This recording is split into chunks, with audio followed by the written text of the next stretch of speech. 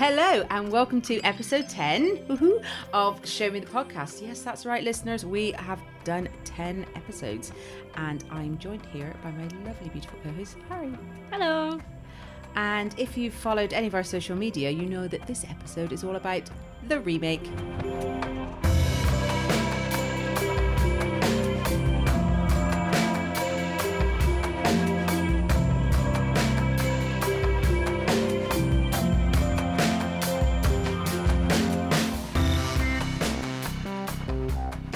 So, what we want to find out in this episode is what is the motivation for making a film that has already been done?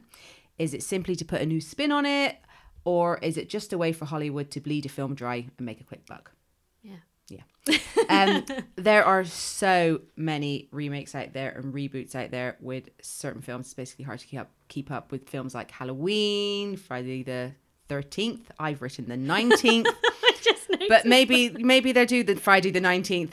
And like they even come out with Freddy versus Jason, which was truly awful. Yeah. And I do feel like horror films is a big one for this. Yeah, it's like every week there's a remake of a horror film. But True. We will not go into that now. We will, of course, talk about that later in more detail. I would just like to mention that it is possibly one of the hottest days of the year so far. I know, I've melted. It's boiling today. and it's 9 o'clock. You think it'd be a bit cooler right now. Yeah. And it's also the lunar eclipse. So, Lorraine, you might see me go quiet and dazed as I look out the window and see a blood moon. Well, when it's there, let me know. And I will also look dazed and confused. Isn't that your normal look? Today it is, anyway. God. Cool. Okay. So before we get into the actual crux of the episode, we're going to talk about our recent watches. So, Harry. Well, I was a bit shocked that I did this. I'll tell you. I watched Moana, a Disney film.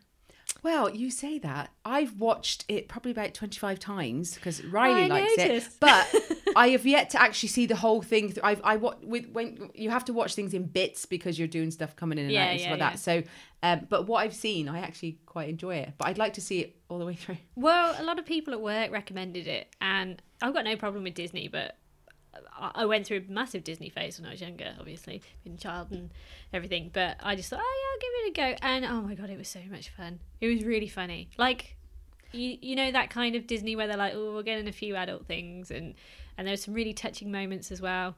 And oh my God, kudos to the animation. Did you the whole way through go, I wish I had her hair? I did. I said that to Def. I was like, yeah. I wish I had her hair. Her It's hair like is amazing. crazy but manageable. Yeah, but manageable. I used to work with a girl with hair like that called Mira, and her hair was just exactly like that. Wow. Gorgeous, naturally like that. Oh, really? Yeah. There's some really good songs in it as well. About 3/4 of the way, and I did get a little bit bored. But then it pulled it back. Yeah. So yeah. Cool. It was all right. How about you? Okay, my first one was Hereditary. I went and seen that with Steve and Amanda. Okay. I'm interested to know what you think about this because okay, can we just quickly explain about episode 9? Oh yeah. So you will hear this after you've heard episode 9, but just to let you know, we're re-recording episode 9 tomorrow. Yeah. Because of technological issues. Yeah. We have a lot of those, but we're getting over them gradually. Anyway, in that episode that I edited and we're not going to use, Lorraine says that she wanted to see Hereditary and she was really excited about it. So tell me what you think. So, I saw the trailer and I thought this is going to be kind of, exorcism, type thing. No. Well, yes, but no. It was just... There's a big argument about it not being The Exorcist, being The Exorcist. Yeah, it's just really bizarre and, obviously I'm not going to say what it is in case you haven't seen it, but something that happens to the sister and... I read about it. Then the ending. It ended and I just looked at Steve and Amanda and I was like, what? I just don't know. It was the most weirdest film. I don't think this is a spoiler, but I've heard that the last 12 minutes are just what the fuck bizarre. No, they literally are. What the frickin' frack is going on? The frickin' frack. I'm trying not to swear. Oh, sorry. Yeah, I have a toddler. I'm You're not allowed the wrong to audience. I know. But no, honestly, I no. I think we should just go on to what you've seen next because I don't know what to say. I mean, give it a go, and I'd love to know what you thought. But Me or the audience? no, anyone. I don't think I'm going to watch it. No, I would. No, I don't think it's your cup of tea. But yeah, it's weird. So weird. It's really messed people up. Some people. My next film that I'm going to tell you about after you've told me yours will really mess people up. Oh no. Okay. Yeah, it's a traumatic month. I can't remember if I've told you about this before. I'm really sorry if I have. But I watched Call Me by Your Name, which I'd been getting to watch for a while, and I don't think you've said that. Is that a film or a TV? it's a film. Oh yeah, no, I don't And remember it's you got saying that. Armie Hammer and Timothée Chalamet in. Oh right. And they're lovers in like the 1980s in Italy, and it's Yeah. just it's a really nice film. I'm glad I watched it. It kind of it's shot in a certain kind of way that it almost looks old school, Yeah. and it just makes you want to go on holiday. And the dad in it, he's just a legend. Who plays the dad? Oh gosh, I can't remember. Is it Ed Harris? No. Because is he in it, Ed Harris? No. Oh, because I could have swore. He's in a different film that I talk about in Oh, episode right. 9. Oh, okay. Okay. No, the dad is you seen The Shape of Water yet? Do you know what? Sorry. The Shape of Water. No. Oh God, why can't he's in the Coen Brothers a lot of Okay. yeah. Anyway, he's just like the best dad ever. He's so understanding, and he has a really really interesting conversation with the son. And just for that scene alone, I'd recommend watching it. Okay. Is it on Netflix? No, it's on Sky Cinema. Sky Cinema. Okay, Yeah. cool. Okay. Before I tell you what this film is, I cannot stress enough. Do not watch it. Not because it's crap, but because it's highly disturbing. Oh yeah, no then. Mother. Oh, oh yeah, dude. I was listening to like some past podcasts of us, and you're like, "Ooh, I can't wait to see Mother." And Luke's like, "Oh no, I saw it as horrendous," and you're like, "Ooh." Oh, That's how it went. Very rarely do I wish I could unsee a film and this. I mean, Jennifer Lawrence in it is brilliant. Yeah, She's really good in it, to be fair. But it's so like there's this like Michelle Pfeiffer and Ed Harris come into it, and it's just bizarre. But the ending of it with the baby, yeah. I've heard about this. just don't watch it. And you don't need. It's not like, oh, I've got a child, so it's no. If you have any sort of compassion or for a human baby, do not watch this film because it's awful. I know it's meant At to be the sort end. of like allegorical about Mother. It's hard. Nature Just and don't stuff, do it. but I don't yeah. care what it's supposed to be. It's horrible. Yeah. It's no, Okay. traumatized. I think Steve's going to watch it because I've said that. Because Okay. you know him, Curious George, but Well, okay. So say if you've seen Mother yeah. and you just want to bring yourself out of that funk, you go and watch my next film, Good, because I need to get out of the funk because every time I think of it, I feel sad. Jumanji: Welcome to the Oh, is Jungle. it good? It's so good. Is The Rock in that? Yeah, I think he produced it or whatever. And okay, so you know, it's nothing like the original. Yeah. It follows on from a Oh, similar. is it not like the original? No, Oh, it's right. it's whereas the original had like a dark sort of element, sad element to it. Yeah. This is more comical. Well, yeah, it's Oh, comical, okay, okay. and there's some really good slapstick moments in it. Jack Black is hilarious. Yeah, He's but really he is good. funny. Even The Rock is really funny in it. I do like The Rock, though. I've never do. rated him before. No, but- I do. I like him. Okay, yeah. So yeah, go watch Mother. Feel shit about it. Want to No, feel better? don't watch Mother. Just go straight to Jumanji. Yeah, well, okay, yeah, fine, do that. But it's not because it's Jennifer Lawrence isn't good. She's brilliant. And She's a great actress. I'd say after that she needed a bit of time off and a stiff Well, drink. she did, didn't she? Oh yeah, you were telling me that. Yeah, yeah. I know. I don't blame her. I don't know how she did that role. Well, she said she almost had like a nervous Yeah, breakdown. I could believe it. I nearly did watching it, so I can only imagine what it was like for her. Well, I've heard that like literally nearly every shot is like either right in her face or over her shoulder and Yeah. stuff. So And there's one like, scene what they do to her. It's just horrible. Right. It's so bad. It's just no. I don't want to think about that film anymore. Tell us about your next one. Then. I seen Wonder Woman. Oh, okay. Yeah. Yeah. I really liked it. Yeah, I liked. I Wonder thought, Woman. and the action scenes when she goes on the battlefield, Oh, I got emotional. I got freaking emotional. that was good. Yeah. She's just such a badass. It's not even that. It's just I don't know. It's just No, it was executed. All of it was Yeah. executed well. Yeah, it was Apart like a from dance. the Yeah. last, Yeah, half of it. yeah. No, but that scene, I was just like, because I was waiting for the big, because you know with these superhero films, you need the big, like when the last Avengers film, when Thor comes in, you know what I mean? People might not see it. Yeah, but I'm not going to tell him what Thor does. Okay. But it's epic. But that I need that Thorness. And Who doesn't? exactly, Chris. But yeah, so she does that. But she's brilliant. Really good casting. I thought she was great. I was really impressed because, sorry, the other DC films, to a degree, I'm not happy with. Yeah, you're not good DC, but the Wonder Woman I did enjoy. Again, the last third or whatever, I didn't think was very good. But the first I thought it was a bit slow. I thought it was a bit slow to start, but then once I kind of got into it, I was like, yeah, I'm really glad I've seen this. Yeah, I didn't even mind that.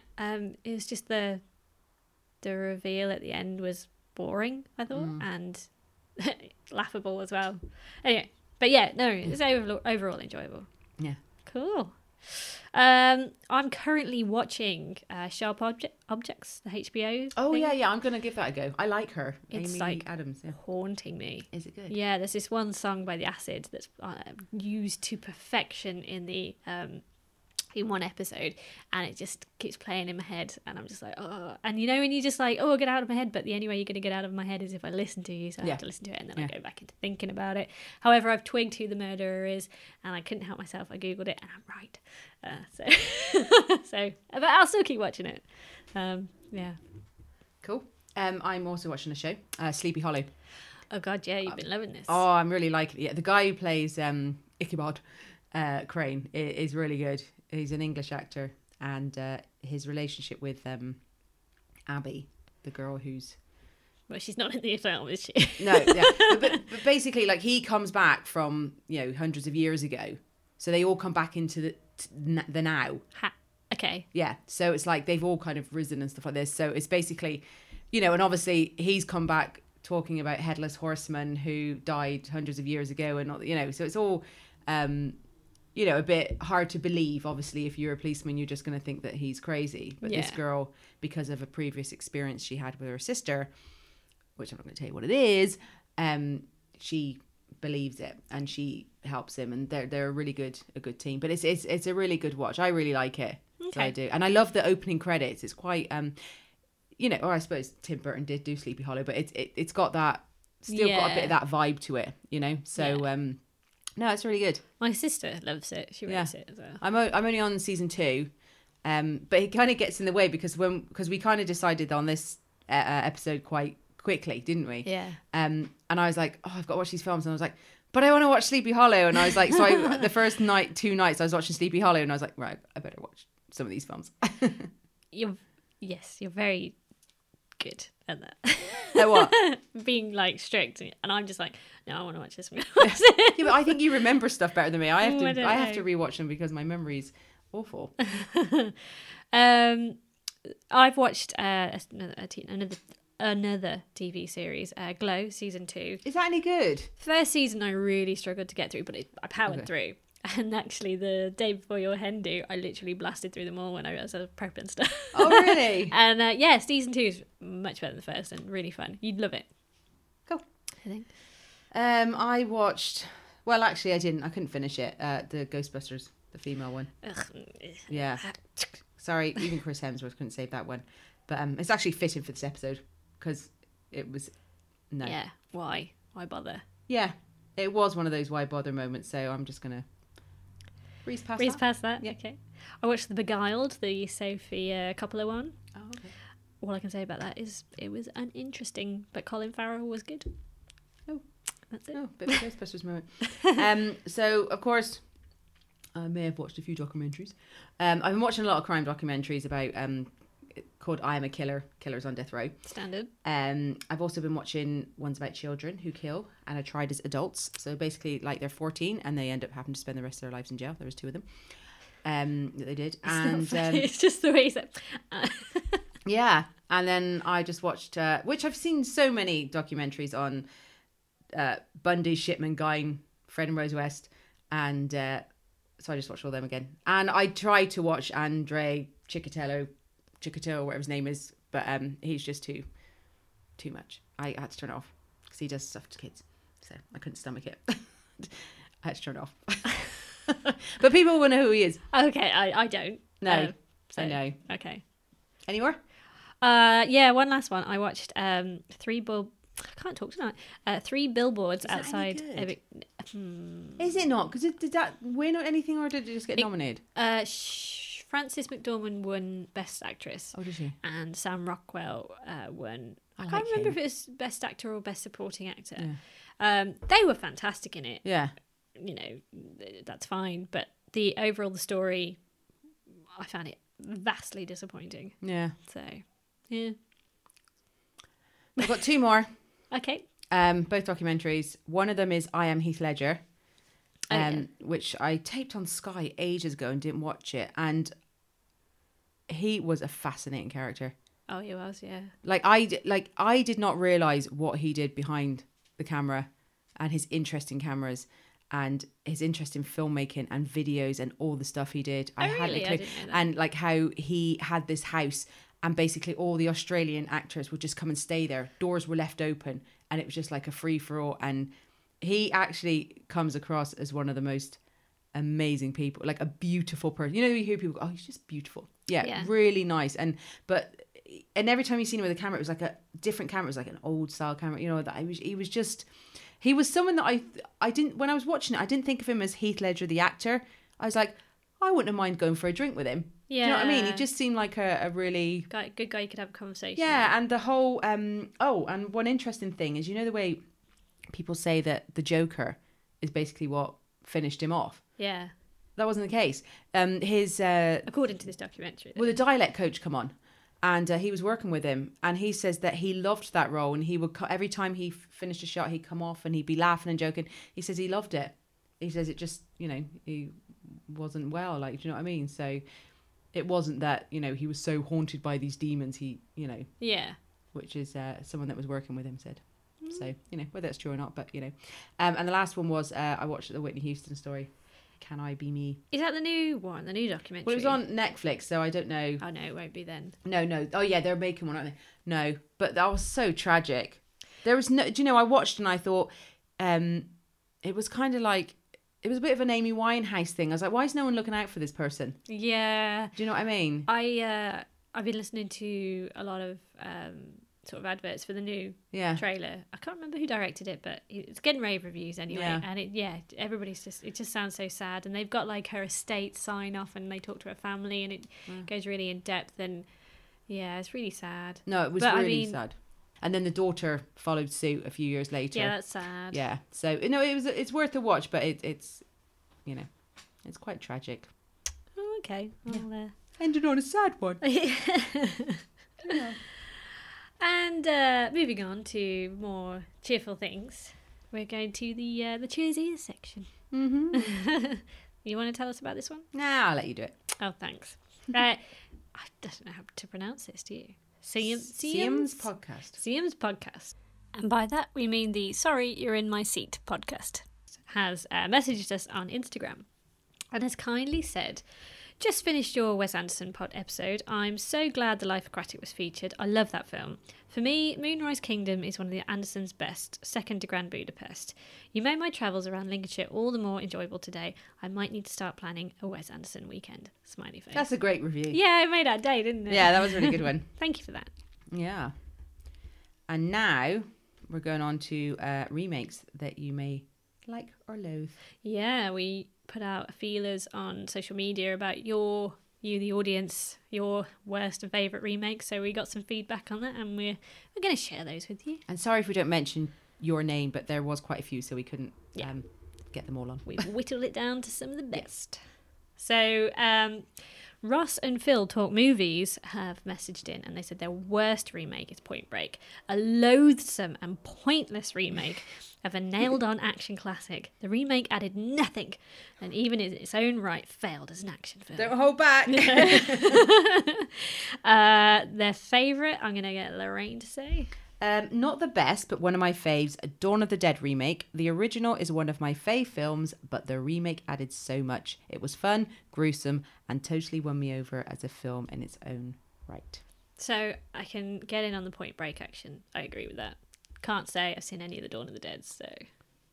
Oh, and they're back. Siam's podcast. Sorry You're in My Seat podcast. Just come back with another one. Heat is amazing. Remake from the movie LA Takedown. Michael Mann did both. The Leonardo DiCaprio and Jack Nicholson film The Departed is a great remake of the Hong Kong film Internal Affairs. In a similar league, I'd say Al Pacino's Scarface, which is a remake of the 1930s film. But I'd also add Dread and 3:10 to Yuma. Hey, fucking man to the latter one. Love that one. I do like Dread though. Bad remakes, Charlie and the Chocolate Factory, yeah, RoboCop, and the newest The Thing, yeah. Halloween remakes, of course. And he says sorry, he could go on. He said loads. I think you got away with that. Yeah. Just because you put a nice comment, that's fine. I know. Your mom Mama said Miracle on 34th Street remake was excellent, as was the original. I haven't seen the original, but I don't like the little girl in the newest one. So Aww. sorry, she winds me up. She wants you. Michelle says, although Johnny Depp was fab in the remake, I still prefer the original version of Charlie and the Chocolate Factory. Yes, you cannot say anything bad about Gene Wilder. Come with me and you'll be In a world of pure imagination. That makes me cry, that does. I love that film. Go, Harry. Okay, your lover has told us that his worst remake is probably Total Recall. It lost the whole mystery of the first one and just turned into some action film. Favourite remake? Spider-Man Homecoming. Yeah, boy. I actually really enjoyed that. We watched it together, so yeah. I've got beef for this. I'm going to come back to this. Anyway, and then he finishes, okay, fine, it's kind of more a reboot. My thing exactly. And it was massively better than the Tobey Maguire shite we had the first time around. Yes. Yeah, I actually, of all the superheroes, I was never, Spider-Man was like, okay, whatever. Yeah. Until the Tom Holland. He's 20. I can him. say he's fit, can't I? No. Yeah, I can. No, because he may be 20, but he looks about 12. He doesn't on social media. Tom Holland has a stalker. She's a hot blonde, so, you know, lucky you. I'm like 11 years his fit. No, do you know what it is? It was when... Oh, I can't say, actually, because then I'll be given a spoiler of the new Avengers film. Okay. But you know what bit I'm talking about. Oh. And I was just like, he just so with Robert Downey Jr. And I was like, oh. You know. Yeah, okay. Hannah, which happens to be Harry's sister, said The Haunting. The original is frightening. The remake with Catherine Zeta-Jones was dreadful. The original, scary as. You never see anything scary, but you have to use your imagination. The remake uses dreadful CGI. Oh, Judge Dredd. That's a good one. And Steve. He says, ooh. Sorry, Steve. Ooh. So some die-hard horror fans may banish me from the club if I say this, but I really like the remake of The Omen that was made for 2006. Oh, God, yeah, I remember that. Pete Postlethwaite. Postlethwaite. Sorry, dude. Yeah, Pete Postlethwaite. Yeah, him. That dude. Great actor. Liv Schreiber and David Thewlis. That's what's not to love. Struggled with that one. And our last one is from Pedro McKern. Best is Invasion of the Body Snatchers. The 1970 version with Donald Sutherland was subversive and scary. Worst, I tend to avoid poor remakes, but Tim Burton's Planet of the Apes was a crushing disappointment. Lacked the iconic ending and didn't make any sense. I liked that. I didn't think it was great, but I liked it. But yeah, controversial. So we're moving into the main crux of the episode, remakes in general. But before we each get into our individual choices, we're just gonna have a chat about it, aren't we? Yeah, I think as we kind of mentioned in the intro, is like, why do they keep making them? Like, why is there so many? Like, I can understand stuff being rebooted and, you know, some things being remade because of today, there's more modern technology and all that kind of stuff. But, like, they're doing it to death. I think it's too much. Yeah.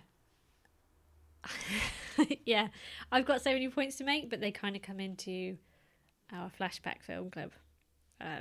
Oh right. So Okay. I might have to save it for that actually. Okay. Cool. Um, One thing actually, when I was doing it, I was foreign films that get remade, yeah. like The Ring, Wreck, and something I read is like, why do they keep remaking English films? Into the English language, basically, Yeah. making films into the English language. And what is the reason for this? Is it A, because we can't follow subtitles, Yeah. or B, are we just too lazy Yeah. to take the time to watch a foreign film? Because sometimes you speak to people about foreign films, Yeah. and they're like, "Oh, I wouldn't watch a foreign film." Really? Yeah, no. Some people, it's like black and white films. It's just too much. Like, so, is that one of the reasons why they do it? Is because people aren't going to watch the Japanese version of The Ring, or is it The Grunge or The Grudge? The Grudge. I always get that wrong. I always say The Grunge. I really like the English version. I've not seen the Japanese No, I'm not version. saying that's the thing. Like, although I watched Wreck, Yeah. the Spanish version, and it was amazing. I've It heard was this. it was scary, and I didn't enjoy. I think Quarantine is what they called the Yeah, new one. yeah, they do. And apparently the directors of Wreck, the Spanish director, they Or is it were. the other way around? What do you mean? Was the original Quarantine? No, Oh, okay, no. sorry. Wreck was the original, and apparently the directors weren't happy with the remake. And I don't blame them, because I think with the one, you didn't need the remake, and I think that's why, what I mean when I'm saying, why do they keep doing this? Like, it's just over the top. Like, watch Wreck, Yeah. it's better. It's like it's A for lazy audiences, and it feels like it's B for lazy writers who can't come up with original ideas. Yeah, exactly. Is there, like, that's one thing I was thinking about. Like, is it got so bad in Hollywood that there's no original scripts? Well, this brings me on to because this is one of the reasons we decided to do this episode, wasn't it? That we suddenly found out that they were thinking about remaking, Big Trouble in Little Chinatown. Isn't it? yeah, with The Rock. Yeah. And as I've just said, I like The Rock. I enjoyed Jumanji, but please don't touch it. No. Like, it doesn't need to No. be touched, does it? No. Some films in their original form. Like Point Break, I agree with that. Yeah. I didn't even get through. I tried to watch it, but I was like, because to me, some films like Point Break is Keanu Reeves and Patrick Swayze. Yeah. I don't want to see anyone else play those roles.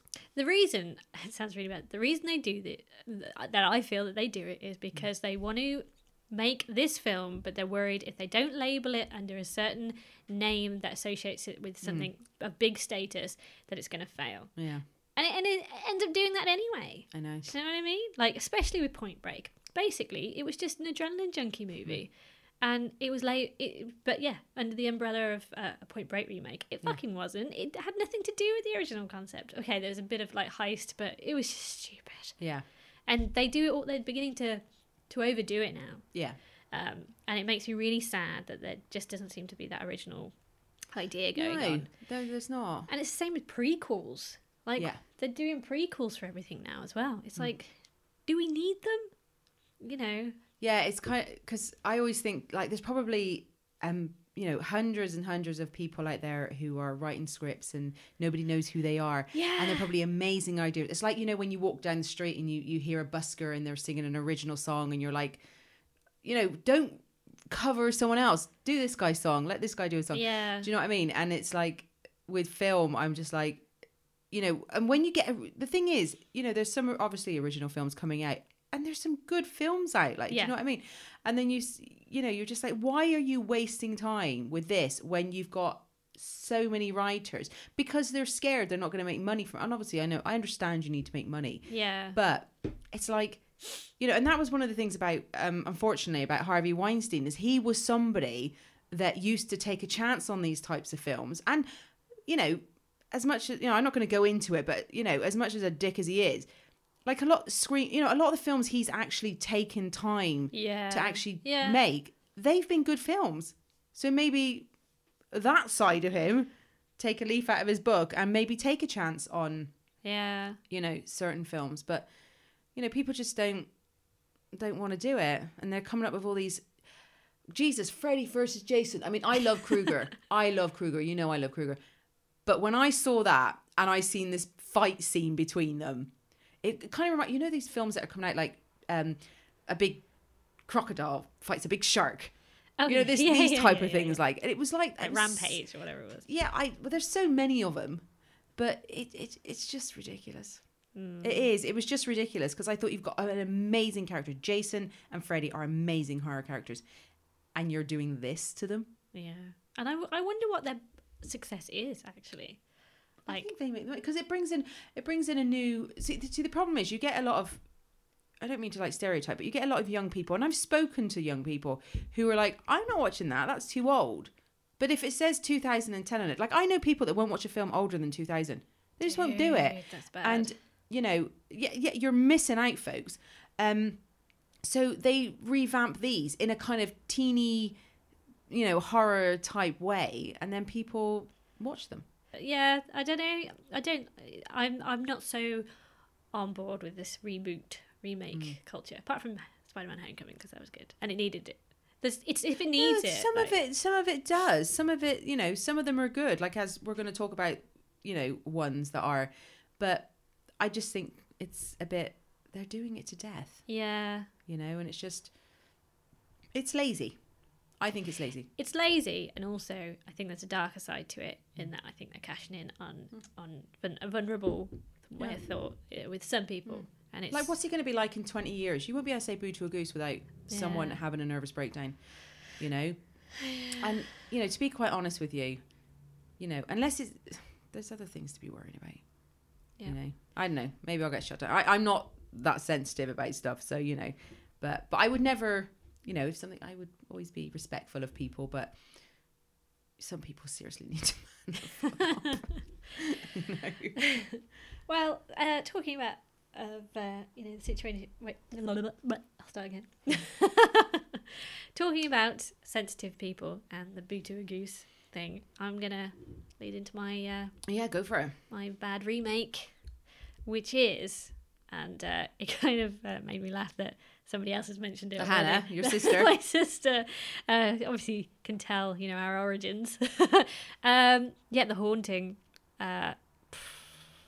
That's it. That's all I've got to say. The remake one. The remade one from 1999, directed by Jan de Bont. Who else was in that? So you've got Liam Neeson. Okay, yeah. And he's the... Because I was trying to think, because there's The Haunting and House on Haunted Hill. Well, apparently they stem from the same story. Okay, yeah. Because I was thinking Shelley of House on the Haunted Hill. Yeah, I swear I started watching that film accidentally, and that's what that screaming was on Instagram the other day. That, and I was just like, oh, I'm watching the wrong film. Because it's The Haunting, the one where they all go and stay in this haunted house. Yeah. Okay. Do you want me to tell you the? Yeah, sorry, because I get them mixed up. Sorry, go on, go for it. Okay, so as you may be well aware as a listener, I'm not mad into my horror genre, but I do love me a psychological ghost story, and The Haunting is one. Mm-hmm. It might be the original for like modern cinema. And old cinema. I don't know. Anyway, so it's a black and white psychological horror, and it's adapted from the novel The Haunting of Hill House by Shirley Jackson. The original 1963 version, directed by Robert Wise, features Julie Harris, Claire Bloom, and Richard Johnson and Russ Tamblyn. And the film depicts the experience of a small group of people invited by a paranormal investigator to investigate a purportedly haunted house in New England. This storyline is again explored in the remake, but the characters are slightly changed and their names are slightly changed. But essentially, it follows the main character of oh gosh, I've forgotten her name now, which is really bad. Eleanor, which is and she's also called Nell, played by originally Julie Harris, and in the remake by Lily Taylor. Is it Lily Taylor? Oh, Lily Taylor. Yeah. And well, how to go into it? So why did you like? Do you hate it, or do you just think it was a bit shit, or like what is it that a bit shit? A bit shit. Yeah. So to you, is this a pointless remake? It's pointless because of various reasons. But like when I watched it, okay, well, the first time I saw the original was the first. This is when like cinema. I was really young. I mean, my dad shouldn't have really showed it me. How old were you when you saw it? Oh God, I must have been like 10ish or something. Yeah, it fucked me up. Bad parenting, Nick. Dude, I saw Stigmata when I was like 11 or something. That fucked me Bad up. parenting, Nick and Cheryl. Yeah. Cheryl. Yeah, I can't go like that. It would, but also it's the first time I fell in love with cinema, and and I'll tell you why. It's because less is more in this film. It's black and white. All the angles, the shots, they're all really thought about, and they add emphasis. You know, you've got your foreground and background, which often in focus or not in focus. You know, it's crazy, intense lighting. Simple tricks are used for effect, and you never see the ghosts. No. And spoiler, there's ghosts, and it's just really effective. Whereas with the remake, it's just CGI. It's in your face. Batshit crazy. Yeah. And it's not scary whatsoever. No. And it's just, it's bad filmmaking. I'm sorry, Yanderbon, but it's bad filmmaking. It's lazy. It's just a cheap trick for, like, scare. Yeah, and it's disappointing. But I agree with you with horror films or, you know, psychological horror. Less is definitely more. Yeah. That's why I like films like Silence of the Lambs and The Shining, because it's not all about a gore fest. No. It's like you're trying to get into their heads. You feel them trying to get into your heads. Like, do you know what I mean? So, and that's why I prefer films like that. Because when people go on to me about, Lorraine loves horror, she loves psychological horror. Yeah. She doesn't love gore fest horror. Yeah. So I agree with you completely. So if it's all about, ooh, get the scare. Yeah. But that's it, because it's a story about paranormal activity, studying the psychology of these people. And yet, in the remake, it's not psychological at all. Okay, you're witnessing Lily have a connection to the ghosts and have a breakdown, but you aren't experiencing it from her point of view whatsoever. Whereas in the original, you are. It's really intense upon her face. You need to feel like you're in there. Yeah. You are encouraged to use your imagination to imagine those ghosts on the other side of the wall. Whereas, again, with the new one, you fucking see them as CGI hands and little babies and stuff coming out Cupid things coming out of this wall, and then you see the ghost's face or the skull on the mirror or portrait, and you're just like, no, well, you're not letting me do anything. You're just giving it all to me, and it's like you don't need to think. Yeah, it's like gluttonous viewing, and it just doesn't do anything for you. I like a workout, you know. I like a brain workout. Yeah. And also, I just got to give a few, shout outs to this film. It's considered one of the best horror movies in cinematic history. It's one of the most unsettling, and it's got a cult following. And a lot of people complain that they couldn't really follow the story. I could. But there are still things that you come out of it wondering, well, why did she have this connection with these people? You know, why was she mad? Were there ghosts? You know, was she encouraging the others to feel this way? And apparently, the main actress, these are just some fun facts, the main actress, Julie Harris, kept herself quite distant from everybody, but then she felt that they were distancing themselves from her, and it was really awkward on the set. Oh, okay. And she said that they all said that they felt like paranormal shit going on during filming, which I just think adds to it. You get that a lot, though, with films like, you know, with that kind of theme to them. Yeah. Is people say, oh, on set I felt this or I felt that. Like, yeah. So I think something else that's nice about it, and I don't think it's a sickness of remakes or anything, or studio stuff, but this film, the original, was largely filmed in what was deemed a haunted house. Oh, okay. And then I read up on the new one, and you can tell, like, it's shot in a studio in, like, Culver City, whatever, and, you know, whereas this was filmed on location, and I think those elements do add to it, you know. Yeah, you got to feel like it's real. Like, I feel sometimes when you're watching films like that, you almost have to forget that you're watching a film, and you have to feel like you're almost in, like you've got a VR set on, and you're actually there. Like, do you know what I mean? And I think that's the true skill of filmmaking for these type of films, is that you're not sat there closing your eyes, blocking your ears because it's so scary. And, well, not scary, but it's so disgustingly gory. Whereas I feel like you need to sit there and, you know, forget about everything that's going on in your life and just be so involved with what you're watching. And I think that's why I was so engrossed and eventually fell in love with A Quiet Place. You haven't seen it yet, but when you do, you'll get what I mean, because it kind of runs along these kind of these lines. It engrosses you. You're in the story. You're forced to think about it and what you do, and I think that's where like good filmmaking it's in its prime, you know. Yeah, definitely. So yeah, that's The that was Haunting. my bad remake. God. What about yours? Well, it's not okay. I kind of took a bit of a different approach from bad and good, and it was basically, I'm going back to I don't understand why they made it. I thought it was a good film, but at the same time, I didn't think it needed to be made, and that was the 2005 Amityville Horror.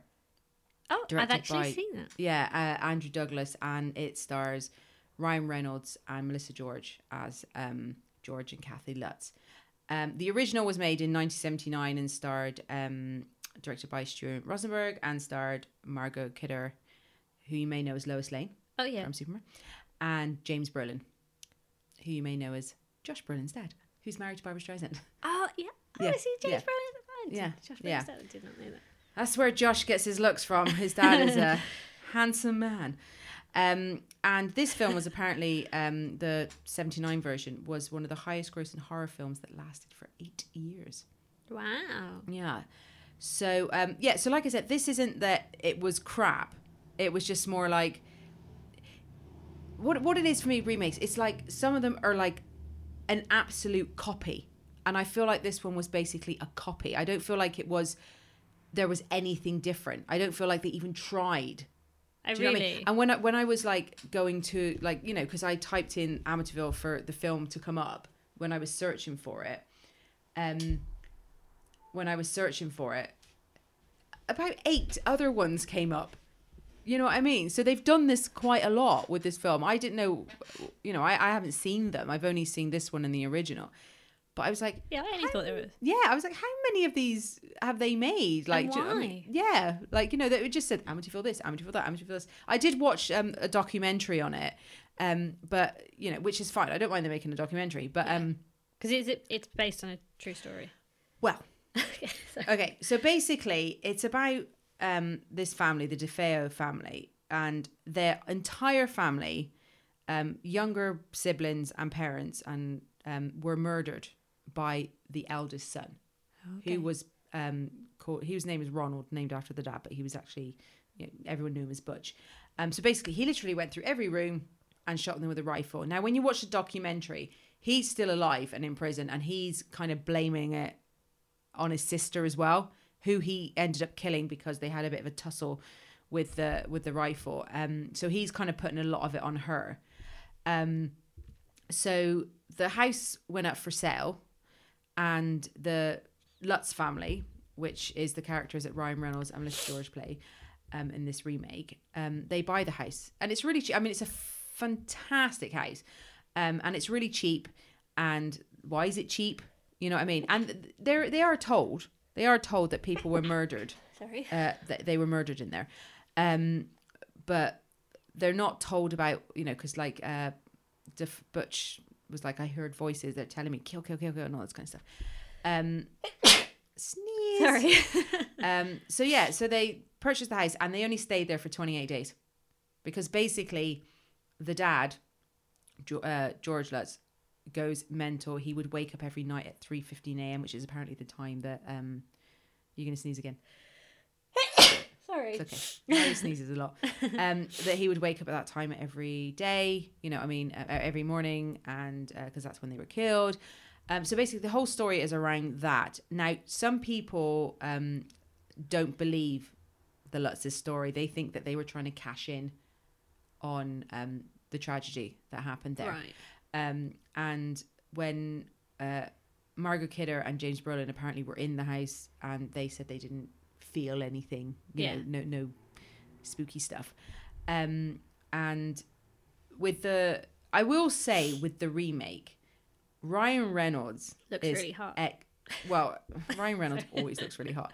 But he is exceptional. He does play it well, doesn't he?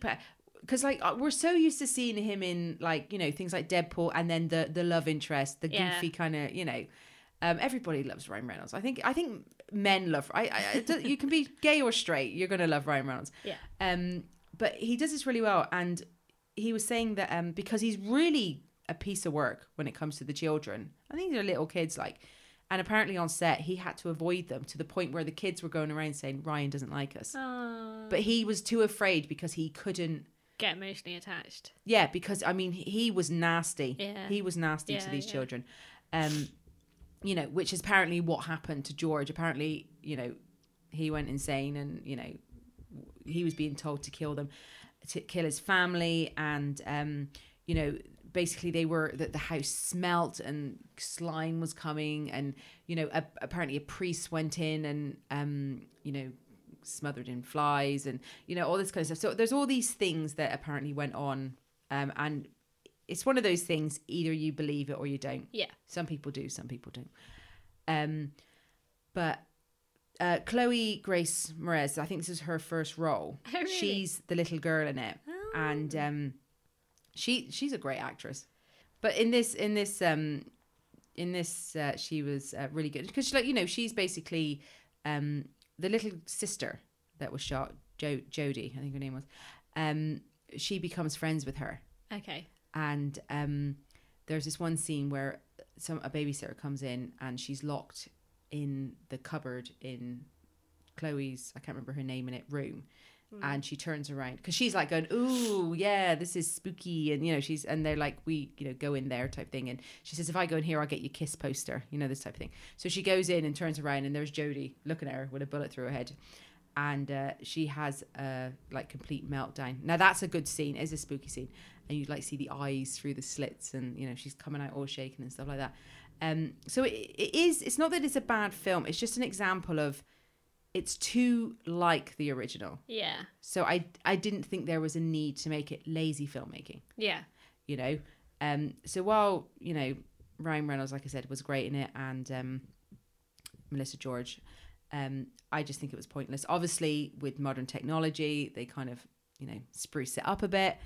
But yeah, I just didn't think there wasn't anything in it innovative. No, there wasn't. I mean, the directors did a good job. You know, you are kind of left, what's going to happen type thing. You know what's going to happen, but you're kind of left, what are they going to do? Because I think when you see remakes, you do expect something different. Even though it's a remake, you're kind of sitting there going, what are they going to do to make it better than the original? Yeah. And when they don't do that, it's vastly disappointing. Yeah, and like one thing I will say is, you know, both the original and the new one, the chemistry between the couples was exceptional. You know, so they were very believable. But yeah, it was just, for me, it wasn't that it was a bad film. It was just, I would have never cared if they hadn't have done a remake. You know the way sometimes you hear, oh, they're going to do a new such and such or reboot. You're like, ooh, what's that going to be like? Yeah. I wouldn't have cared if they never did it. Okay. And I was also shocked to see that there's quite a few of them. Yeah. You know, I didn't watch the other ones because, you know, it's like those made for TV, I think, esque type ones. I've never I'd never even heard that there were more.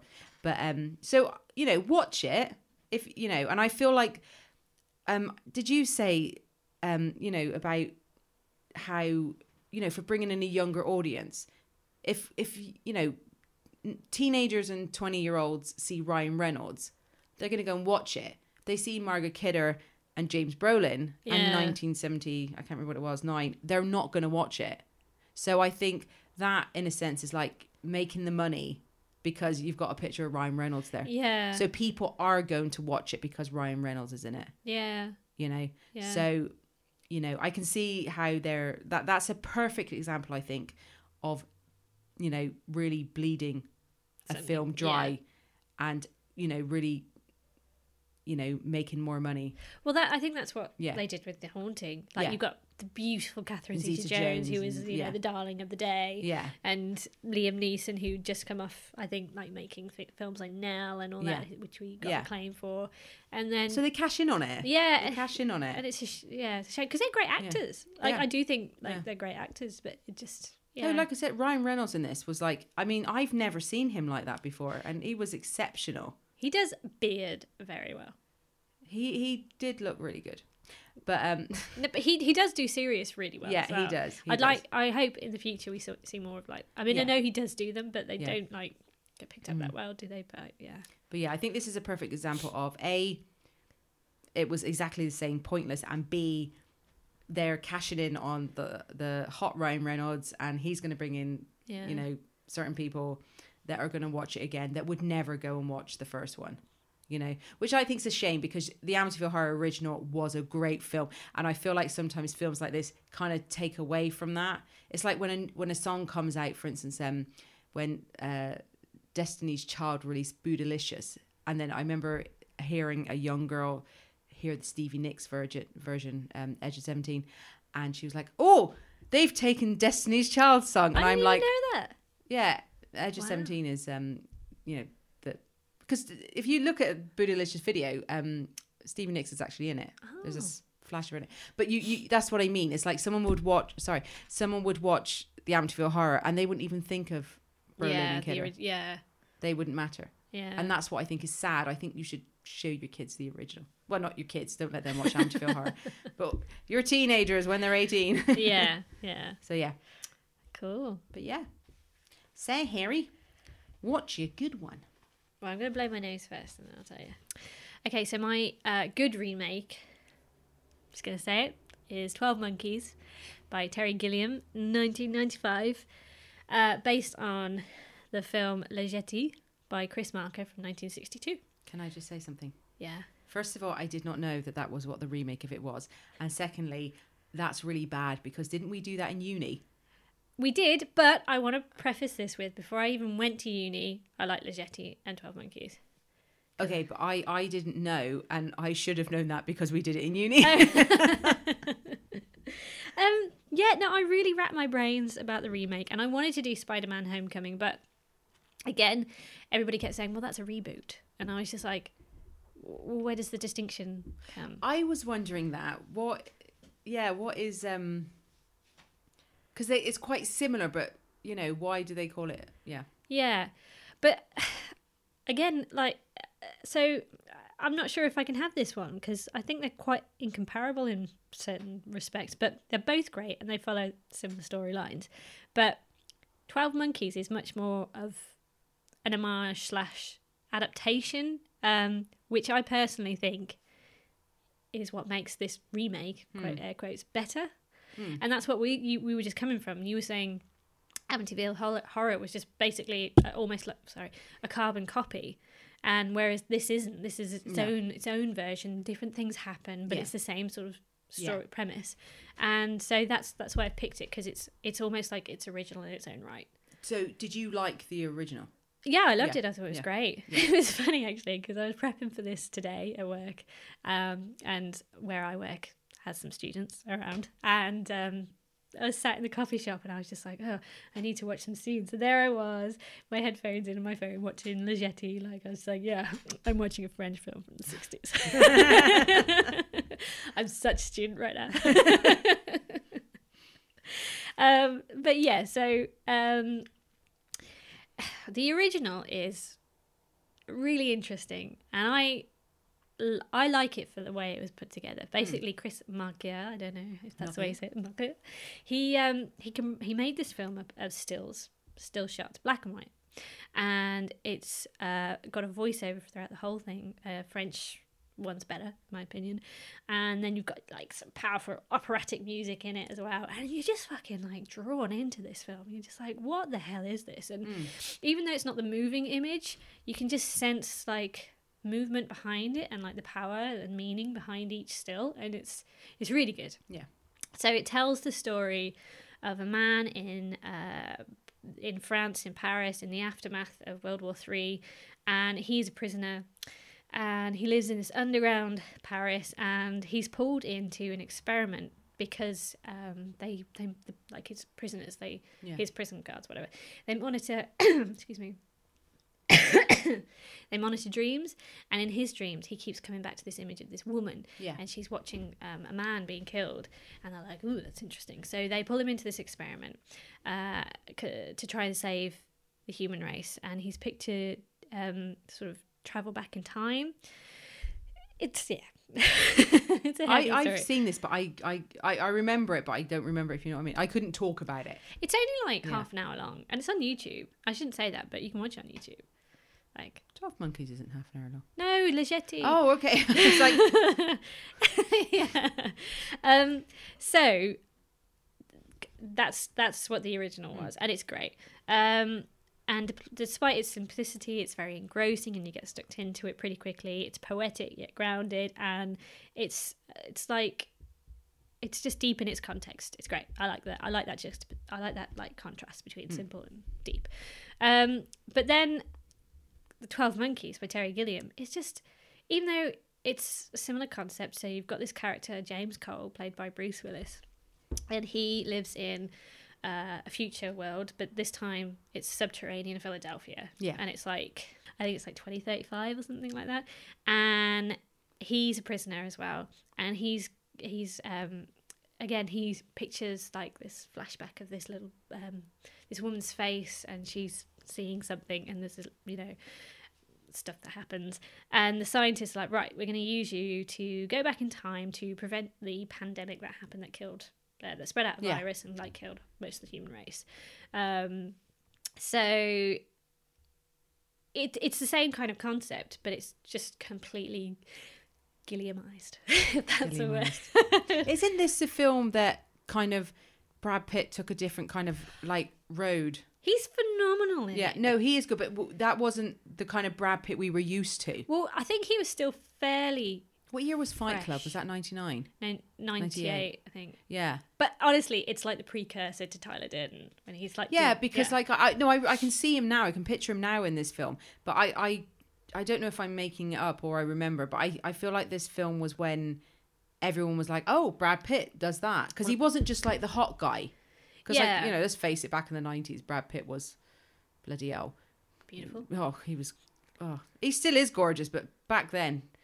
You would. He was greedy in his looks. He should have shared out some of those looks. But yeah, I think it was a time where people didn't just go, oh, he's the hot guy. They were like, oh, Brad Pitt. Yeah. I think he'd just come off the back of like Thelma and Louise. Yeah. And where he was just the hot bit of toddy. Yeah. And I might be wrong. I might be making stories up, but I think Gilliam was just like, no, he can act. I think he just, no, because it's 1995 and I think Seven had already come out.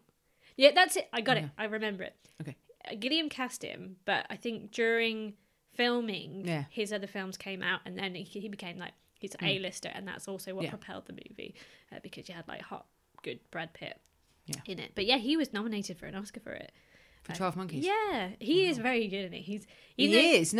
I remember him in it. He's really good in it, and so is Bruce Willis. I mean, Bruce Willis plays this. He's like this gentle giant, but he's not. He could break at any moment, and he just does that vulnerability yet hardness like really well. And I think I've been a fan of Bruce Willis since Moonlighting days. I've never seen that. Oh, so it's in Die Hard. I would hope so. No, I think Bruce Willis is a good actor. No, he is. He's like great in like Death Becomes Her. For years, I didn't even realise that was Bruce Willis. And then, what? I know. I saw it as a child. I need a new co-host. What? And I guess if you're a listener, you know that I've got a bit of an obsession. It comes out that I like films that talk about memory and time and like psychological kind of stuff. Yes. Yeah, but I guess something I realised today. I was just like, oh shit, yeah, this is one of those. Like the Nolan films. There's a theme. And something that I like about this film as well, it kind of Gilliam plays homage to. I mean, the original sort of, not the original, but one of the original guys that explored that, and that's Hitchcock. Yeah. In the film, they go to like a Vertigo screening, and they, they talk about like sort of memory and time in that as well. And I just like the way it all sort of comes together, and I like that exploration. And I don't know whether Gilliam meant to do it or not, but this is something I get from the film. Yeah. In the original Ligeti, again, it's still images, they're black and white, and I don't know if you're like this about old footage or pictures, but I stare at them for ages, just trying to pick up the pieces and try and get a story out of it. Yeah. And obviously you're trying to do that with Ligeti. But there's an image in 12 Monkeys because Bruce Willis is Cole. He accidentally gets sent to World War One. He's in the trenches and he gets shot. And then I can't remember her name, the actress, the character in it, the doctor, she finds a picture of him, this black and white photo of him in the trenches in World War One, and I just like that touch because it's kind of. I remember that bit actually. Yeah, that's one bit I do remember. It's like bringing in that kind of Ligeti still aspect to the film where you're like exploring the image, and I just thought that was a really clever little touch. But that's one thing I think about a remake as such. It's when they put those things in, so you almost it's like with some remakes, it's like they're almost acting as though it's not a remake. Yeah. Look what I've come up with. Yeah. Whereas when you see something like that, you can say to yourself, oh, there's a little, tip of the hat. Yeah. To the original. Yeah. And I think that's what's good. You don't mind someone kind of like when, they, do a song and they use, mixes from originals and all that kind of stuff. But you want them to kind of acknowledge that this isn't my film. I didn't come up with this concept. Yeah. I'm taking it from here. So here's my little things like that, the picture and stuff. You can, you have a bit more respect for them. Yeah, definitely. Because they're not trying to plagiarize and pass it off as their own stuff. Yeah. And I think that's that kind of thing I'd appreciate. And it just makes it that bit better. Yeah. Yeah. Whereas I felt like, even though I said I liked the Amityville, I feel like there was no tip of the hat. Yeah. To the original. I feel like it was just like, oh, look what I've done.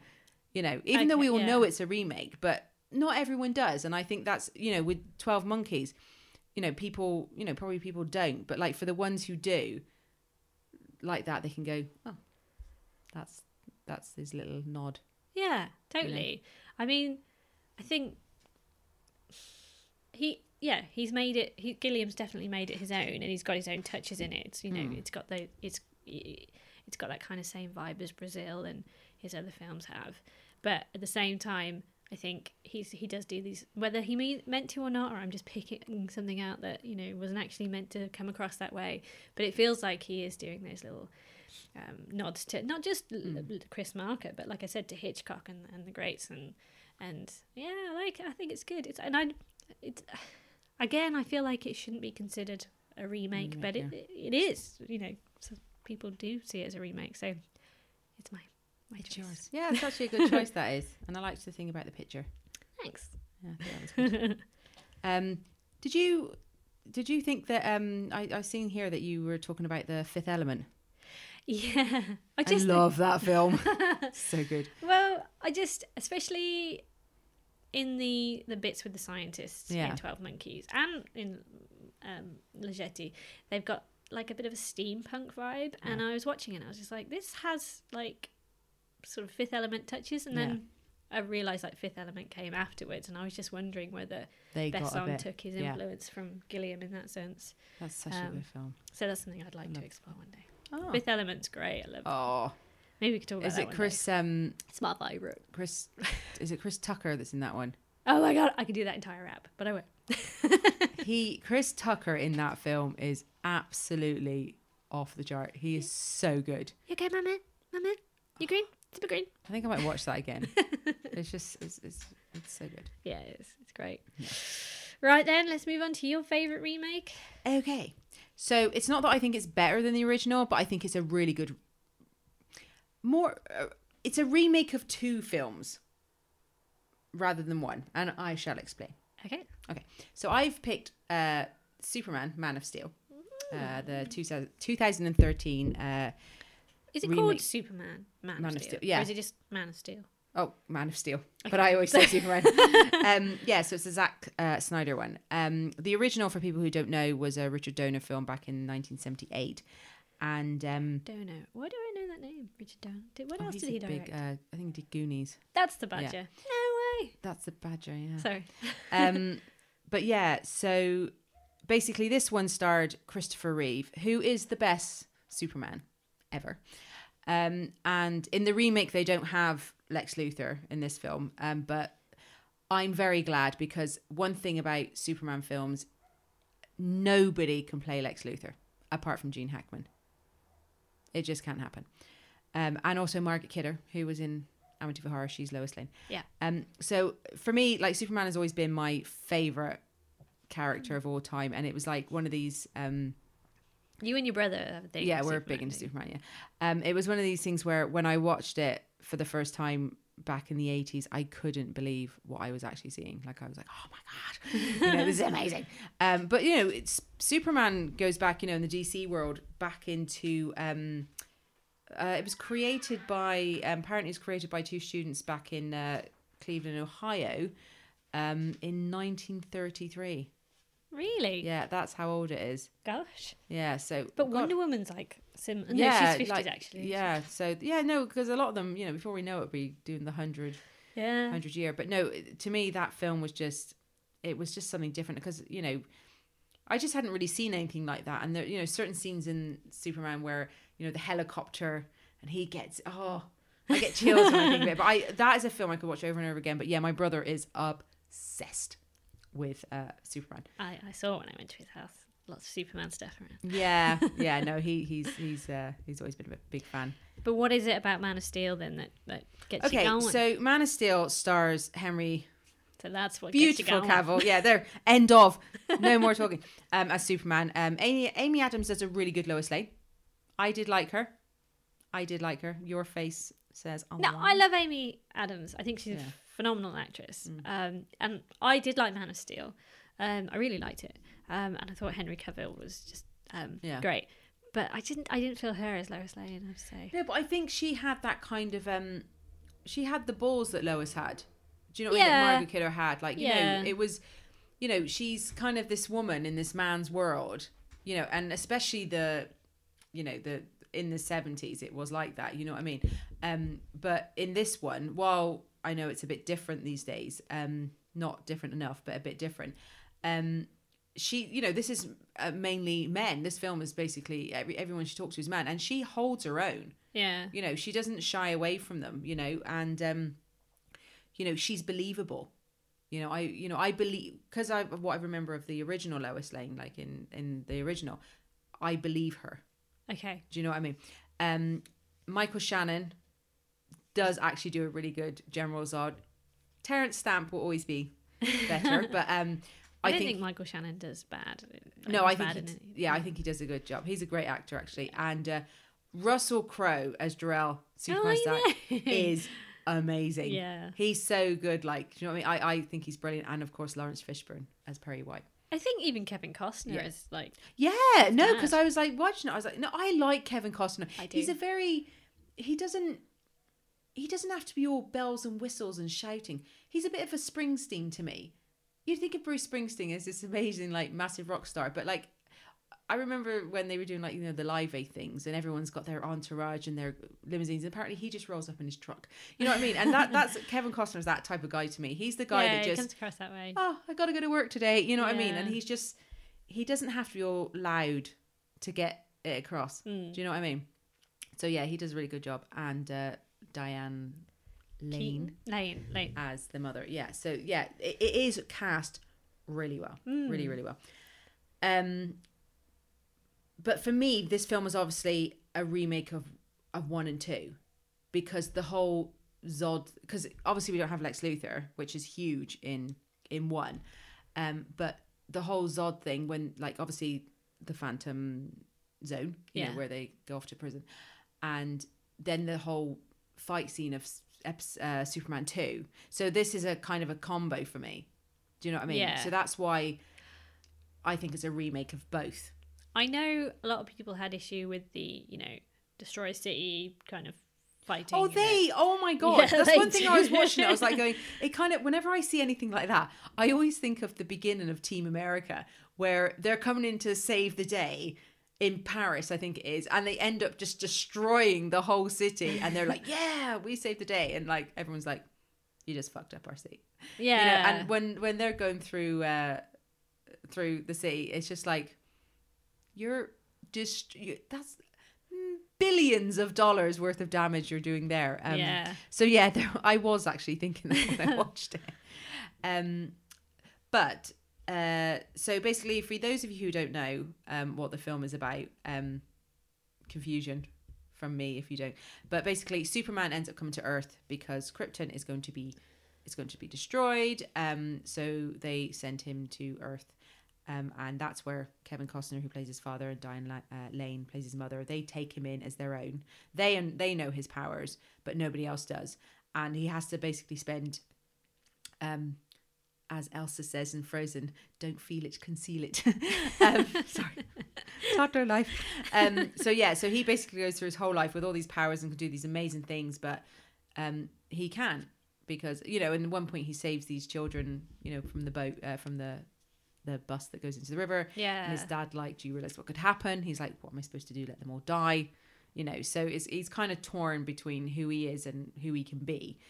And then, he grows up and he's kind of just got these jobs, everyday jobs. And then all of a sudden, Zod comes to Earth. I think what I liked about this film is, because I do like Zack Snyder's earlier stuff. Like, I couldn't get 5 minutes into Batman vs Superman to say, but sorry, but no, I liked 300. I liked Watchmen. I do like his style, style, and I liked this film because it was kind of, part of this new reboot of the superhero genre. It had that gritty sort of dark, cinematic vibe to it. DC's definitely a lot darker. I think it is. It went through this period, but now I think it's going a bit. Going to come out of it. Going to come out of it. But yeah, no, I liked it. It was a good balance of light and dark. So I enjoyed it, and I thought Henry Cavill was, and I know he's a lovely man to look at. Like we all know he's beautiful. But he plays it really well. He's a good actor. He is a good actor, and he actually does it really well. And that's one thing I liked about why I say it's a good remake, because like the Amityville, this isn't a carbon copy. No, it's not. Do you know what I mean? It's not. They kind of like, I feel like, as a new, a new audience coming in, I feel like they can get the story, if you know what I mean, from here in a legitimate way. Like, do you know what I mean? So that's why I liked it, because I didn't feel they were copying it. I feel like he did make it his own. One thing I didn't really like is the relationship between Lois and Superman. I feel like it felt really rushed. That's what I mean. That's what I was getting at earlier. It doesn't feel like a romance. No, it doesn't. It's like, feels like they're mates. Yeah, because like he gets into that ship, and then she's in there. He brings her back to life, and then I think now they're kissing, and it's too. He trusts her too soon. Do you know what I mean? He's got this, and she's a reporter. Do you know what I mean? Like they want the story. That's their job. So yeah, it didn't feel very organic. It felt like they were just trying to throw them together too quickly. I felt like that they shouldn't have ever kissed in this film. Yeah, I felt like it should have been suggested, but I don't feel like they ever should have. I think that's, lucky Amy. But I wouldn't have said no. But yeah, I think it was too rushed. Can I just say as a side note, have you seen The Man from U.N.C.L.E., the remake of I haven't seen that yet. I think that's really good, and he's in that, and he plays it ever so well. Does he? Yeah. No, I think I must check that out. Yeah. There's one other thing. The fight scene between, in the original it's Ursa and Non, that's what they call him, but in this it's Faoraul and Turan. That's their names. Really weird. The actress name? No, that's their name. I was like, I'm a bit confused by that. Why did they change them? Sorry. Some Superman nerd can maybe tell me. But when the guy, because the not Zod, but the other two. Yeah. So when the guy is fighting him, because the two of them are fighting, and it's pretty brutal, like it's really vicious, but it's very Hulk-esque to me. So when the guy does it, like there's one scene where he almost is doing the Hulk move, smashing one side, puny human type little thing. So I thought that was a bit over the top for me. Do you know what I mean? I wasn't particularly fond of that scene, because I've obviously in Superman 2 you have that scene and it's not as brutal, and I don't think it needs to be, but in this I think it was just a bit too much. But I was glad that they didn't put Luthor in this film. And I know, what's his name, Jesse Eisenberg, is it, that plays Luthor, and he actually does quite a good young Luthor, but I don't know, I can't see anyone else playing it. But yeah, overall, I really enjoyed this film. But I thought Russell Crowe was exceptional. And to say that he's not actually in it that long, he was so good. Yeah, I no, I loved thought him in it. that. Yeah. Yeah, he did. And to say he had to follow on from Brando. Do you know what I mean? Yeah. But he was really good. But like I said, I don't think this is a remake as such. I think it's just basically 1 and 2 combo. You know, because as I said, 1 is more Superman and Lex Luthor. Yeah. But yeah. So yeah, no, I think I definitely go and watch it, and I think it's a good way of introducing people to Superman that don't really know him, a new generation of of people.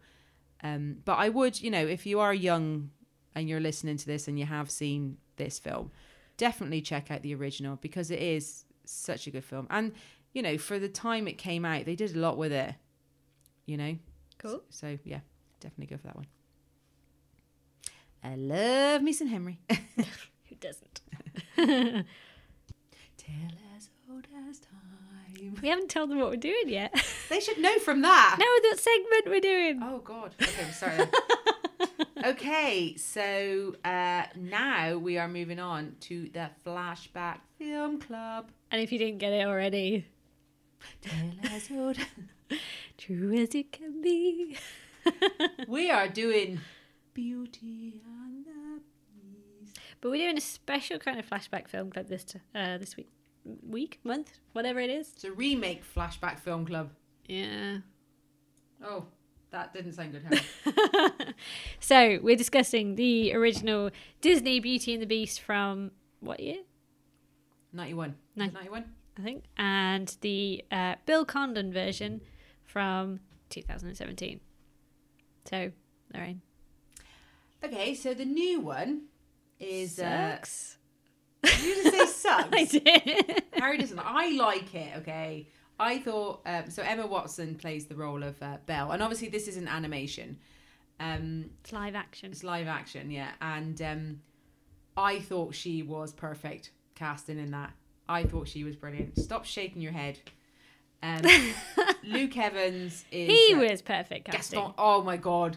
He's so funny. Him and Josh Gad, yeah. Olaf from Frozen. I like Emma Watson, I really do, and I think, especially towards the late stages of Harry Potter incidents, her acting has. Oh God, yeah, Like, yeah. she's- From the first one, as she, Yeah. there was definitely. Well, she was new. Yeah, exactly. But she's a great actress, but Aw. she's very attractive. But Belle is like that's what it means. She's beautiful, and Emma Watson is stunning, but she's not Belle. She's just not Belle. But For I me. think she is. I think Emma Watson. Like when you think of, what is it they call it? An English rose. Do you know what I mean? Like But this. she's meant to be a French beauty. No, but do you know what I mean? That type of, like, when you say an English rose, if someone said to you, "Oh, she's an English rose," you'd be like, "She's beautiful." And when I look at Emma Watson, I think she's so beautiful and she's so pure looking. Like she's someone that, like, I mean, obviously I don't know her, like, but she's just, you could never imagine her doing anything wrong. You know, she just looks so innocent and so perfect. I'm having a bit of a girl crush over here, but no, I think she was brilliant. I think she is innocent looking. But I think she is mature at the same time. But to me, especially, I suppose it's from the Disney aspect. Belle is this like absolutely stunning, womanly shaped. She's got shape to her. She's feisty. She's grown up. She doesn't need a man. Yet Emma Watson doesn't come across like that to me in this film at all. She actually seems like she's like a little girl almost, and that's not Belle to me. And I just don't see the Luke Evans, like, he's great as Gaston, but his Gaston and her Belle I don't see working, and I just don't believe that he would be like, was she the one for me? You know. So that fell flat for me. I really wanted to watch it thinking, yeah. But as soon as I thought that she was cast, I have issues with her and Dan Stevens in this. He's not the Beast for me either. Oh God. Yeah. Oh. Harry's okay. I knew you weren't happy, but I didn't know you were that unhappy. No, I'm the complete opposite. I thought she was great. Like everything you said, I think the opposite of her. I think she did a great job. I was convinced. I didn't feel like she was a little girl. I didn't feel like. I felt like she was like a brave character in this. I felt like she was feisty. I felt like she was fighting. She is much more tougher and beautiful in Harry Potter stuff than she is in this. Okay. So, in my opinion, sorry, I'm shouting at you. No, I don't know. I don't know. I just remember I went to see it at the cinema, and I just remember coming away thinking that she was just brilliant at it, and like, you know, it just, you know, and that's the thing, isn't it? Though when you watch something, you've seen her as a complete opposite to how I saw her. You know, maybe I'm wrong. Maybe she would say to you, actually, yeah, Harry, you're right. That was my intention to go like that. You know what I mean? But I did think. I think Luke Evans though. Oh my god. Oh, he was the shining brilliant. star of this film. Oh no, I agree with that. And obviously Josh Gad, I thought he was great as well. Very well cast. Yeah, very well cast. But no, I actually enjoyed this. I thought it was a really good cast, and I actually liked her as Belle. I thought it was brilliant casting. Okay, here's a question. Who would you have cast? As in an actress now? Yeah. I don't know. I haven't thought about it, to be honest. Emma Watson is just she just doesn't fit the bill for me in terms of. So did you feel like she was too childlike in her appearance? Yeah, she just came across as like too young, and she's pushing 30 now. She really? Well, she's close to it. I'd say she's 28. But this is too... Yeah, so, yeah, she was probably about 26, 27 when she made this. Yeah. It is a physique. She's almost... It just seems too, like, childlike. Okay. And yeah, it just didn't work for me. I just couldn't see that. It's almost... I have almost had the same issue with Dakota Fanning in The Alienist, because she's meant to play this sort of strong-willed, mature woman, and yet I still kind of get this... I mean, she does pull it off in the end, but I don't think Emma Watson quite does it in the same way. But she, like in Dakota Fanning, say, versus Luke Evans, that they're like these child actresses, but they still haven't quite got to that mature stage for me, and I still think she's like comes across as really young in this film. Do you think sometimes that's because like sometimes it's like when you have a friend and you meet them and they've got like a 5-year-old, then all of a sudden you meet the 5-year-old and they're like 20, and you think of them as a 5. So is it because like we watched Hermione Granger grow up? No, because I've just said in the Harry Potter film she is like 18 in it, and I see her like I see her as a woman in that film, in those later films. But in this, it's not convincing for you. No. Oh, that's fair enough. Yeah. And what about Dan? What did he ever do to you, Harry? I like Dan Stevens. I love him in Legion and stuff. What I don't think it's necessarily his fault, but I think they reveal him as... They shouldn't have shown him as the prince. I know he had makeup and stuff on at the beginning, but we shouldn't have seen that. He should have been a mystery to us. Yeah. And yet, he isn't. And he almost... The Beast, and I suppose they have to cater to their audiences. Yeah. But in the cartoon, and I know it's a cartoon, but the Beast is actually quite terrifying. He is a beast. He's huge. No, he's I know like what you mean. Domineering. He's, intimidating. He's scary. In this, he's just a bit fluffy, and he just doesn't come across as like this powerful, scary person. He's just a grumpy little like overindulged prince. I will say one thing. I did actually enjoy this and I liked it. But I feel like. And I haven't watched the cartoon for years, so maybe this happens in the cartoon as well. It was kind of on and off, but I didn't really properly sit and watch it. I feel like he kind of gives in to her very quickly. In this version. And I feel like she's very forgiving very quickly. Yeah, that there isn't that bite between them. Yeah. Whereas in the it's a cartoon, it's a Disney film, but it is dark. They have got this really argumentative sort of like relationship, this love-hate relationship, and I don't get that from this latest version. Like there's this scene, and I'm really bad. I should remember most of it, but he's just like, well, you shouldn't have run away, and she's like, well, you shouldn't have come after me, and he's like, blah blah whatever. Is this when she's fixing his wounds on his arm? Yeah. But in the cartoon, the animated version, it's like really like whoa, and they're really growling at each other, and this is just like, well, you shouldn't have, and it's like it's really soft. And I know again it's probably catering to younger audiences of today, but it just didn't work for me. that's fair enough. Like, you know, I like I said, I did like it, but I liked. I think I liked. Like, I think what made it for me was having people like Luke Evans in it and Josh Gad. They're and Kevin Kline. They're what made it work for you. Yeah, it wasn't just her. Yeah. Do you know what I mean? Like, I looked forward to the scenes with Gaston. No, I did as well. Do you know what I mean? And Lefroux. So I but it's sad that the main characters. Yeah, no. I think I'm kind of. I'm getting what you mean now.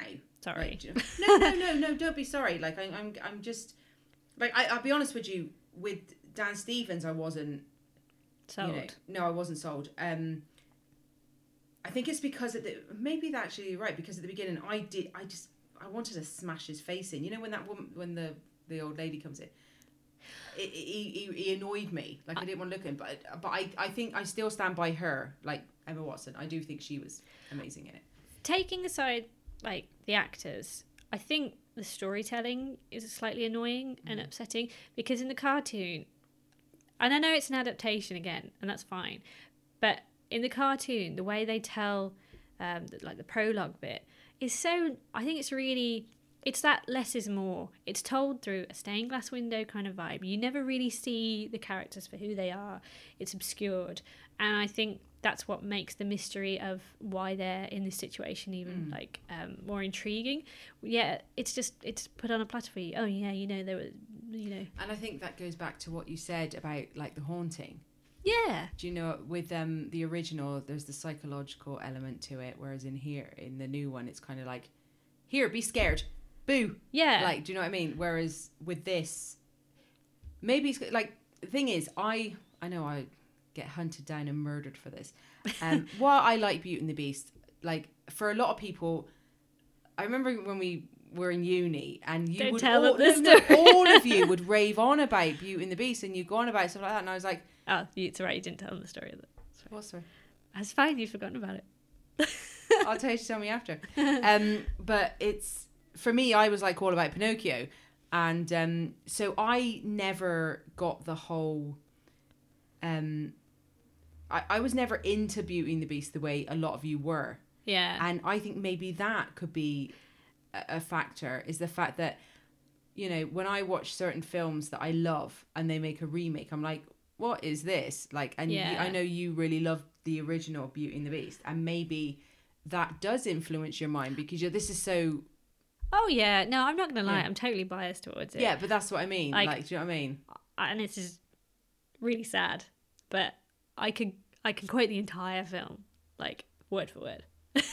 And that's what happened at uni. I got drunk and did that. Oh, right. Is that what it was? Watching it. It's not a good claim to fame, but I can, and it's because I was raised, and it was the film that came out when I was younger. Yeah. That and Aladdin were the two, you know, and I think it's, I don't know, it's ingrained in me. So to open myself up to this remake, I was just like, they've got to get it right, and they just didn't get it right for me. Like, they got Gaston and that right, but it's something that kind of took me out of it as well. Like I said, the opening was just like, well, you're getting this wrong straight away, but it was also it's all right. So that, but I know it's like a musical kind of vibe, but it's very stagey. It's very like they've designed it so that they can eventually take it to the West End or something, you know? Yeah. And I didn't like that aspect of it because it just felt too open plan. It wasn't cozy and gothic and like the film was. It just didn't have that bite to it, and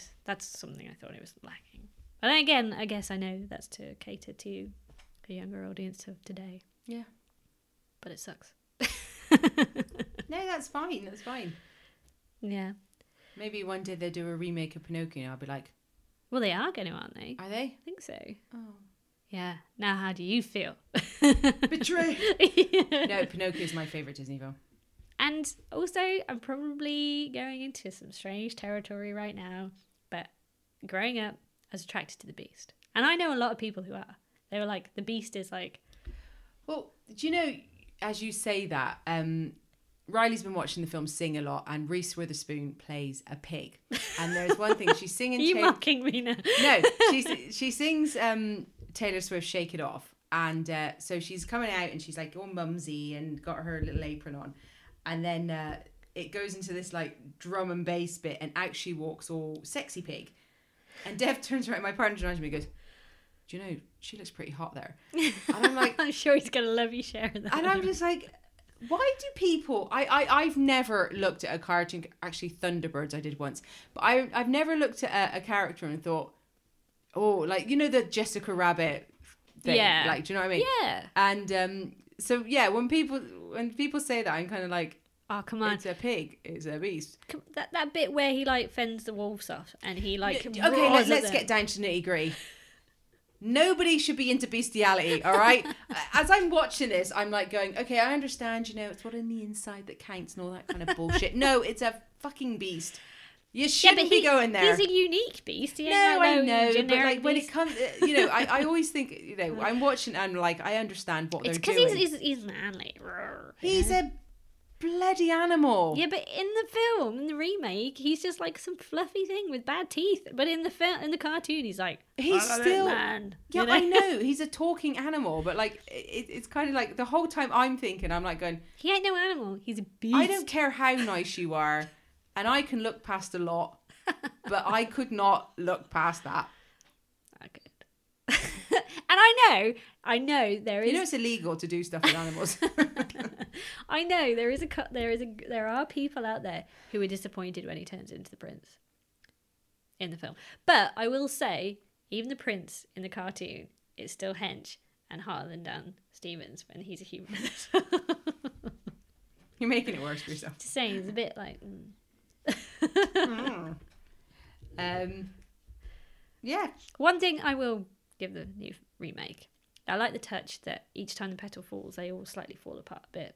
You don't get that in the Disney one. That's sad. And I like nice little touch. I liked Ian McKellen.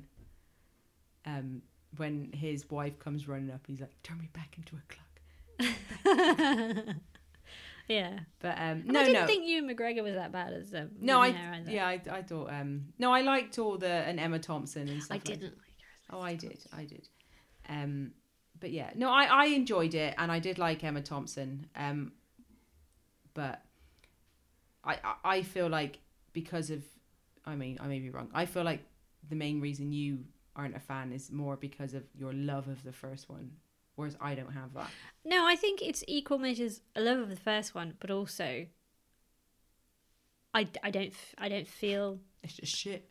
no, it's not, because it does have good bits. Yeah. But I don't feel the main characters work. For me, their portrayals. So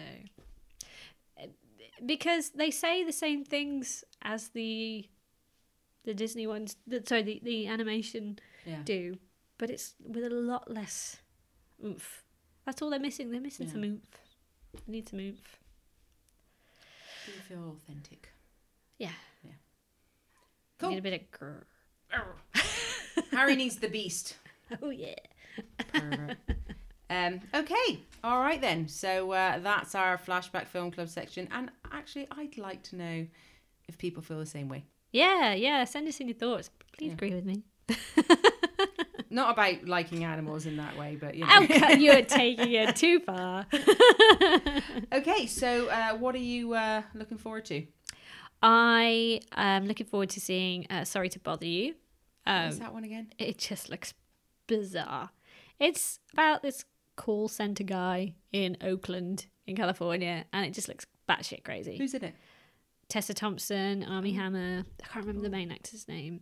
But it just looks real fun and quirky. Cool. And apparently it's a social commentary. Yeah. How about you? I only seen this the other day. It popped up on Millie Bobby Brown's Instagram stories. Oh, yeah. Godzilla King of Monsters. I did not know that she was doing that. Oh, didn't you? No, I didn't. All right. No, sorry. Yeah, it looks alright. Yeah. I'll give it a go. I like her. I do like her. She's a... I watch her on her Instagram. I know she's really young, and I'm like, you know, watching. But I find her fascinating. Yeah, She's I know just what you mean. such a character, and she actually seems quite sweet. Yeah. You know, but she's just she's someone that I'm looking forward to seeing how her career goes. Yeah. Yeah, She's she a good gets actress older. as well. Oh, she's a brilliant actress. Yeah. But apparently when she was we may have said this in our Stranger Things episode in episode 3, but apparently when she was in her acting classes, they basically said, get in a car, go to LA, bring that girl. Really? Because of how great she was, yeah. Wow. But she is good. Yes, She's a great actress. But which is funny because when you see her as 11 and then you see her on her Instagram stories, it's like she's so goofy and funny and she's such a teenager, you know. Yeah. So yeah. But no, I'm looking forward to that. I think it looks good. Cool. I've seen a trailer for a film called Colette. I've seen. Is that the? Keira Knightley. Oh no, then I'm thinking of something else.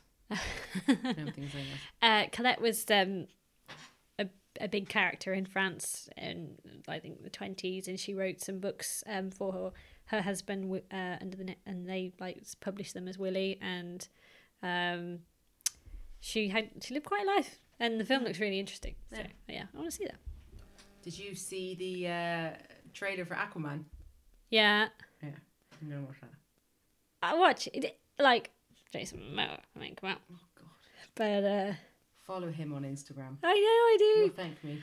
I love climbing. Jason loves climbing. He goes climbing with You're Chris practically Sherman. made for each other. But we could be pals. I could totally be his pal. I could be his pal. Yeah.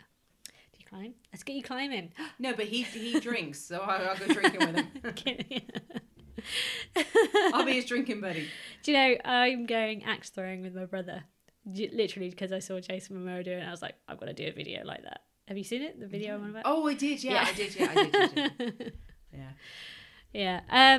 Cool. No, Aquaman looks alright. It doesn't look great, but it just looks entertaining, doesn't it? Yeah. I'll go watch it. I don't think that's out for like another year though, dude. Yeah. I think it's Christmas or January or something, isn't it? Maybe. Yeah. Anything else?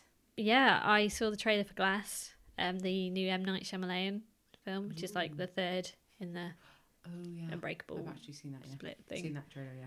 Yeah, so that's, curious about that, because I love Unbreakable. I think it was great. I got halfway through Split and then I got distracted, but I need to finish watching that. I'm gonna season 2 of Sick Note is coming out if in one of our other episodes I mentioned I've seen that, and also season 9 of The Walking Dead. He's cut his hair in October. Yeah, but I think it's because he's finished. He's done. He's gone. Yeah, but in this show he's got no hair. Yeah, but he can cut his hair now. But he's he's going in season 9.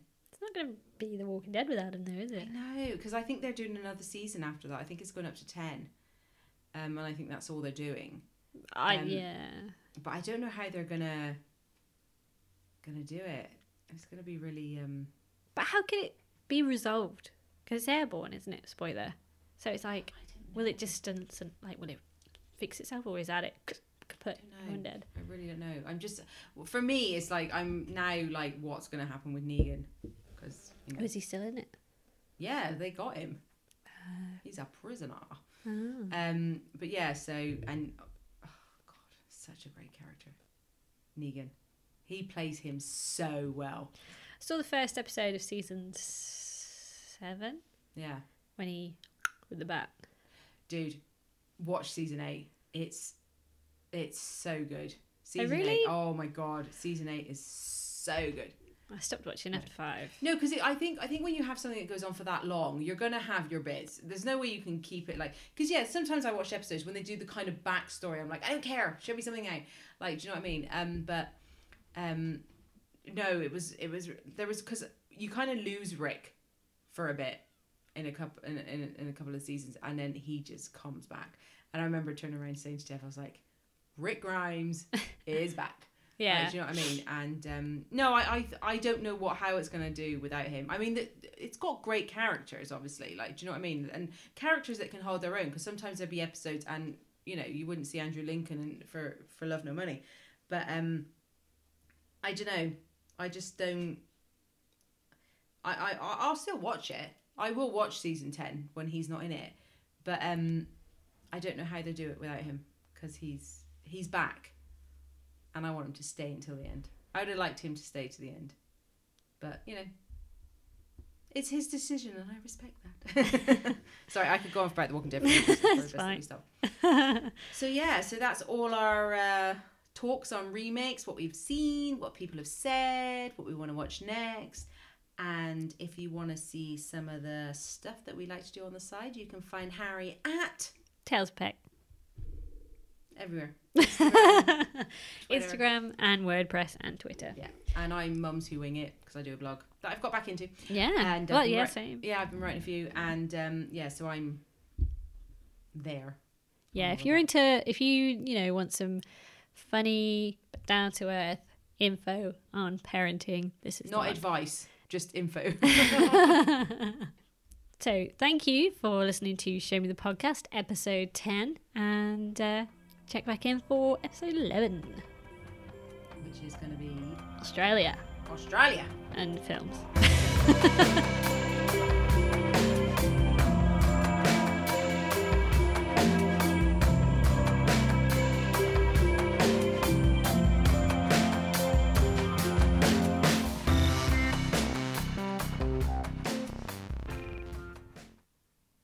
You met me at a very strange time in my life.